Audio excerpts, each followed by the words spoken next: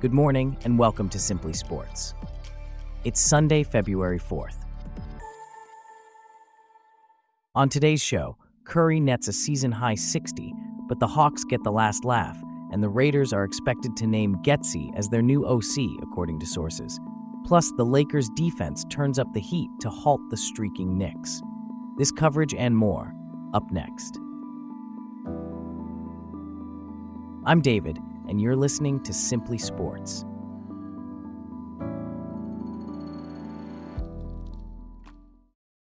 We start off with a recap of last night's thrilling overtime game where the Golden State Warriors fell to the Atlanta Hawks 141-134, despite a season-high 60-point performance from Stephen Curry.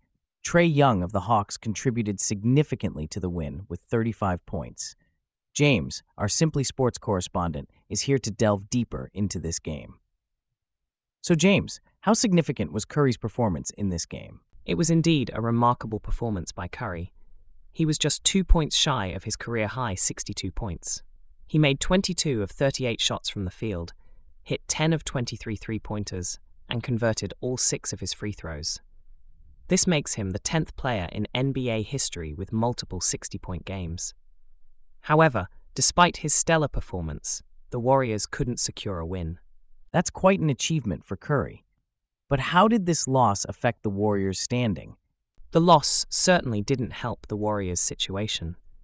They're currently 12th in the Western Conference with a 21-25 record. Curry himself expressed his frustration, stating that a few different plays could have changed the outcome of the game. What about the Hawks? How did they manage to secure this win? The Hawks had a strong team performance. DeJounte Murray scored the last 7 points in an 11-0 run to open the overtime and finished with 19 points. Onyeka Okongwu had a career-high 22 points and a season-high 16 rebounds, and Jalen Johnson scored 21 points. This win marks their 4th consecutive victory, matching their best stretch of the season. And how did the other Warriors players perform? The Warriors were short-handed, especially after the first half. Forward Dario Saric missed his 2nd consecutive game due to illness. Andrew Wiggins suffered a foot injury late in the first half, and Jonathan Kuminga fouled out with just over a minute remaining in regulation. However, X-rays on Wiggins' foot were negative, and there's a possibility that Saric could join the team for their next game. Thanks for the insights, James.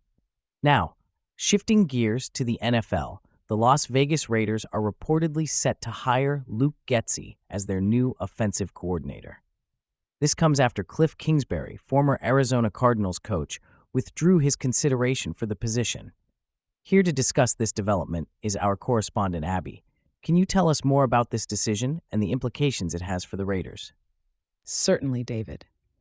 Getsy, who was recently let go by the Chicago Bears as their offensive coordinator, was one of at least 5 candidates the Raiders interviewed for the position. The others included Kingsbury, former Cleveland Browns offensive coordinator Alex Van Pelt, Pittsburgh Steelers receivers coach Mike Sullivan, and UCLA coach Chip Kelly. Interestingly, Van Pelt has since been hired as the New England Patriots offensive coordinator, while Kingsbury has been linked to the vacant Washington Commanders offensive coordinator position. What are the expectations for Getsy in his new role with the Raiders? Raiders coach Antonio Pierce has made it clear that he expects a minimum of 24 points per game from the new offensive coordinator. This is a significant increase from the Raiders' average of 19.5 points per game under former coach Josh McDaniels and interim offensive coordinator Bo Hardegree. To meet this target, the Raiders would need to score 408 points, a feat they've only achieved 3 times since their 2002 Super Bowl season. What kind of approach is Getsy expected to bring to the Raiders' offense? Getsy is known for his run-heavy approach, which aligns with what Pierce and new general manager Tom Telesco are looking for.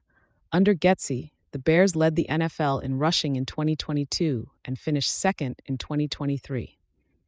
However, the Bears were last in passing offense in 2022 and 27th last season, averaging 21.2 points per game. It will be interesting to see how Getsy balances these aspects in his new role. Could there be any potential trades on the horizon for the Raiders with Getsy's appointment?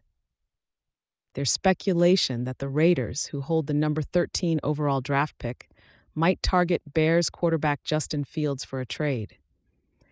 This is particularly intriguing given Getsy's relationship with Fields from their time in Chicago. The Raiders are likely to move on from veteran Jimmy Garoppolo, and while rookie Aiden O'Connell has shown promise, he's been somewhat immobile in the pocket. What led to Getsy's departure from the Bears? Getsy was let go by the Bears on January 10th as part of a staff shakeup, despite the team deciding to retain coach Matt Eberflus for the 2024 season. The Bears finished 7-10, tied for last place in the NFC North with the Minnesota Vikings. There were several instances of player frustrations over the Bears' offense during the 2023 season, which may have contributed to the decision. How did the Raiders perform last season, and what impact could Getsy's appointment have on their performance? The Raiders had a mixed season, finishing 8-9. They went 5-4 under Pierce, who was promoted from linebackers coach to interim coach, and even handed the conference champion Kansas City Chiefs their most recent loss on Christmas Day. However, their quarterbacks combined for just an 80.1 QBR rating.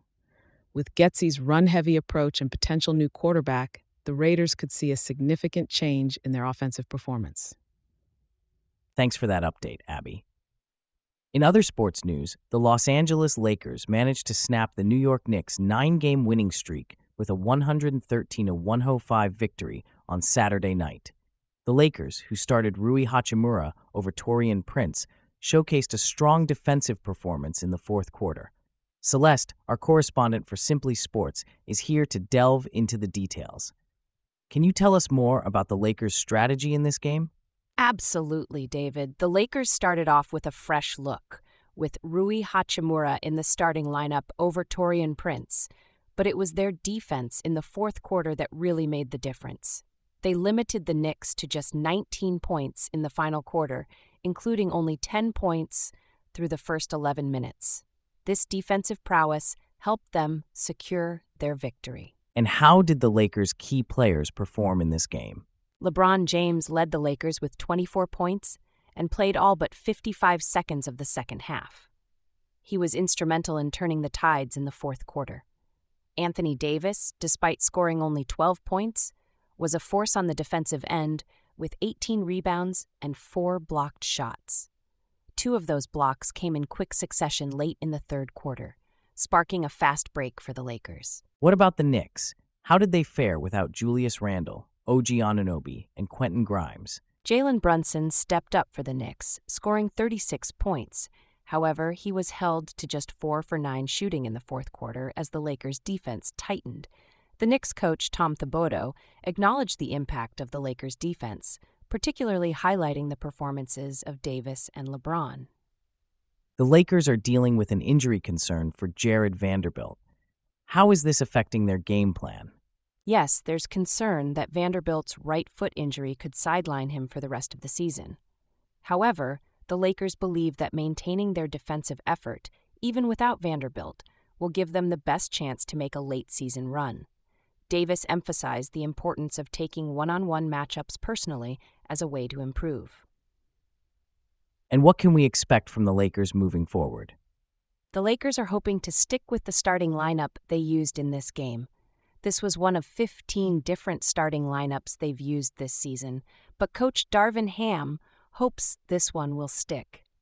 The Lakers are 3-2 on their 6-game road trip and will close it out on Monday against the Charlotte Hornets. They're aiming to play the type of basketball they envision and know they're capable of, particularly focusing on high-level defense. Thanks for that analysis, Celeste. Now, shifting gears to football, we have a major development to discuss. Kylian Mbappé, the Paris Saint-Germain star, has reportedly decided to join Real Madrid once his contract with PSG expires this summer. This news was first reported by Le Parisien and confirmed by sources to ESPN. Our correspondent Bella is here to discuss this further. So Bella, what can you tell us about this move? Indeed, David. It seems that Mbappé, who is 25, has made his decision to join the 14-time European champions, Real Madrid. However, he has not yet informed PSG or Real Madrid officially. The announcement is expected to be made next week. An interesting aspect of this move is Mbappe's desire to play with France in the Olympic Games on home soil this summer, which will be a significant part of the negotiations with Madrid. But given Mbappe's previous U-turn over a move to Madrid in 2022, is there a chance he could change his mind again? There's always a possibility until the deal is officially signed by both parties. However, it seems that his move to Madrid is finally set to materialize this summer. What about his financials? How does this move impact his earnings? Interestingly, PSG had offered Mbappe a pay rise on his €72 million gross salary, but he turned it down. By choosing to leave the club as a free agent, he will be opting out of bonuses that amount to around €100 million. His wages at Madrid are expected to be half of what he currently earns at PSG. That's quite a financial sacrifice. What's the motivation behind this move?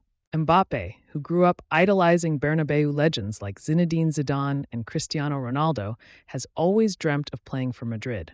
According to sources, he feels it's the right time in his career to make this move. And how is PSG planning to deal with this loss? PSG had two scenarios prepared for their future plans, one that involved Mbappe staying at the club and one that didn't. With his decision to leave, they will now follow their plan B. Sources suggest that they have identified AC Milan's Rafael Leao as Mbappe's replacement. That's a significant development indeed. Thanks for the insights, Bella. And with that, we wrap up our stories for today. Thanks for listening to Simply Sports. We'll see you back here tomorrow.